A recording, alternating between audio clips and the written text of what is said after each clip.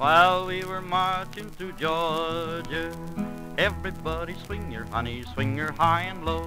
The Allemande left for the old left hand, around the ring you go. A grand old right to left, walk on your heel and toe. Promenade that pretty gal to Georgia. Sometimes I get asked questions that I don't even know the beginning of the answer to, especially when it comes to the personal habits of historical figures. We know that Ulysses Grant liked to drink, and sometimes alcohol was distributed to soldiers before a charge. But someone asked me recently, did soldiers in the Civil War smoke pot? Well, did they? Actually, a lot of people did. Maybe not smoke it, but they used it. A resident of Philadelphia was visited by his doctor in 1863 and given a medicine which greatly improved his outlook. The reason was that Indian hemp or hashish was one of its ingredients. I have read of the wonderful powers over the mind and spirits, but never tried it before. It is certainly a very pleasant way of curing gout. Gout! Now, what we're really talking about is eating an extract of cannabis indica. This stuff was considerably more potent than regular marijuana, actually enough to induce hallucinations. That is Northern Lights cannabis indica. No, it's marijuana. Still, to many, this was considered a miracle product. Did you ever have one of those friends in high school who kept talking about the medicinal uses of marijuana, how you could cure cancer with the stuff and make shirts from the fibers and build power plants on the remains of the leaves and the stems? Look at some of the ads of the time. They list just about every malady in the world and claim that hashish can cure it. Torpidity of the liver, incipient consumption, insanity and mental derangement, and it is a sure breath purifier and teeth cleanser. Yeah.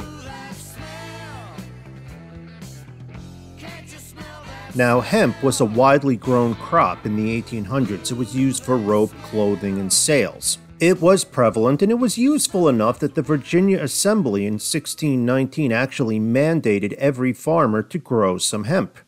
George Washington and Thomas Jefferson grew it.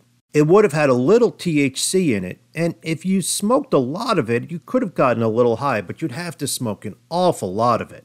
Did Washington and Jefferson smoke it? They won't admit it if they did. They most likely knew it could get you high. A person on a chat thread here makes a good point, and he says when wartime privation made coffee scarce, people started making coffee substitutes out of pretty much everything. It's not that far a stretch to think that some farmer who had run low on tobacco one day had tried some of the other crops in his field to see if they could be smoked. So we can say that people living during the Civil War knew about cannabis as an edible and as a medicinal substance, and most likely knew that hemp contained something that could get them high. They might not have known a connection between the two. I read an interview with a professor from the University of Kansas named Barney Wharf. He gives a good explanation to our question. Cannabis, the smokable, high THC kind, was grown by the British and exported to British slave-holding countries. It was intended to pacify the enslaved population, and its use spread among native people. He places the first large importation of cannabis into the U.S. after the Mexican Revolution in 1910. Refugees left Mexico and brought their plants with them.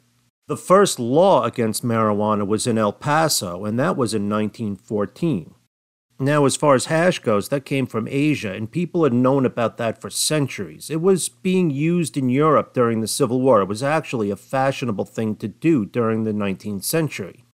So what is the answer to the question? Did people smoke pot during the Civil War? Probably once in a while, rarely, but generally no. The locally grown hemp that the soldiers could find was not of a decent quality to smoke. Once in a rare while, someone with contacts in the Caribbean or New Orleans could obtain an amount of smokable weed, but this would have been expensive and uncommon. Northerners with connections to British trade might consume or smoke hash once in a while, but again, rare and expensive. Like cocaine and morphine, cannabis was used as a legitimate medication and could be purchased at pharmacies. Soldiers could have been given cannabis to consume before surgery. And we're going to let the experts give the last word. If you look up marijuana use in the Civil War, you will almost always be pointed to an ad in a magazine called The Good Samaritan and Domestic Physician. It is a full-page ad listing all the benefits of eating hashish, and it tells you to read the evidence. And I'm quoting right from the ad here.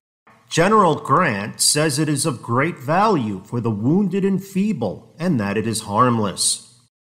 General McClellan sends his thanks for 2 boxes which were presented to him, and writes thus, Dear Sir, I and my wife have used 2 boxes of the hashish candy and have been benefited by its use. And General Lee, the Confederate general, made use of these words. I wish it were in my power to place a $1 box of the hashish candy in the pocket of every Confederate soldier, because I am convinced that it speedily relieves debility, fatigue, and suffering. Personally, I lean towards that professor from Kansas who said about 1910 to 1915, and my only evidence for that, though it is good evidence, is that the bass guitar was invented in 1920. We do have one more drug to talk about, but before that I want to tell you that Moving Through Georgia is a history podcast that normally focuses on Northeast Georgia, but we wander once in a while. If you have any questions or comments, please send them to movingthroughgeorgia@gmail.com. And if you would like other people in your community to have the option to hear about local history, please give us 5 stars. And if you're in a generous mood, write a review. It really does help. There are a lot of people, and many of them who lived during the war, who believe that the North won because they had access to coffee. While William McKinley was running for president, he used to talk about the Battle of Antietam when he carried containers of hot coffee to the beleaguered troops. He had given those men new energy and new hope to win the fight. One Federal soldier wrote in his diary, "Nobody can soldier without coffee." An article in the New York Times mentions that soldiers were issued up to 36 pounds of coffee per year. Some weapons even had coffee grinders built into the stocks. With the blockade, coffee was harder to come by in the South. Sherman's men complained when they were required to forage for their own food that coffee was nowhere to be found. And as we've mentioned, lots of substitutes were used for regular coffee. Chicory was probably the most common coffee substitute. They still drink it in New Orleans. If you see it in a coffee shop, sometimes it'll be called Indian filter coffee. That's coffee that's half coffee and half chicory.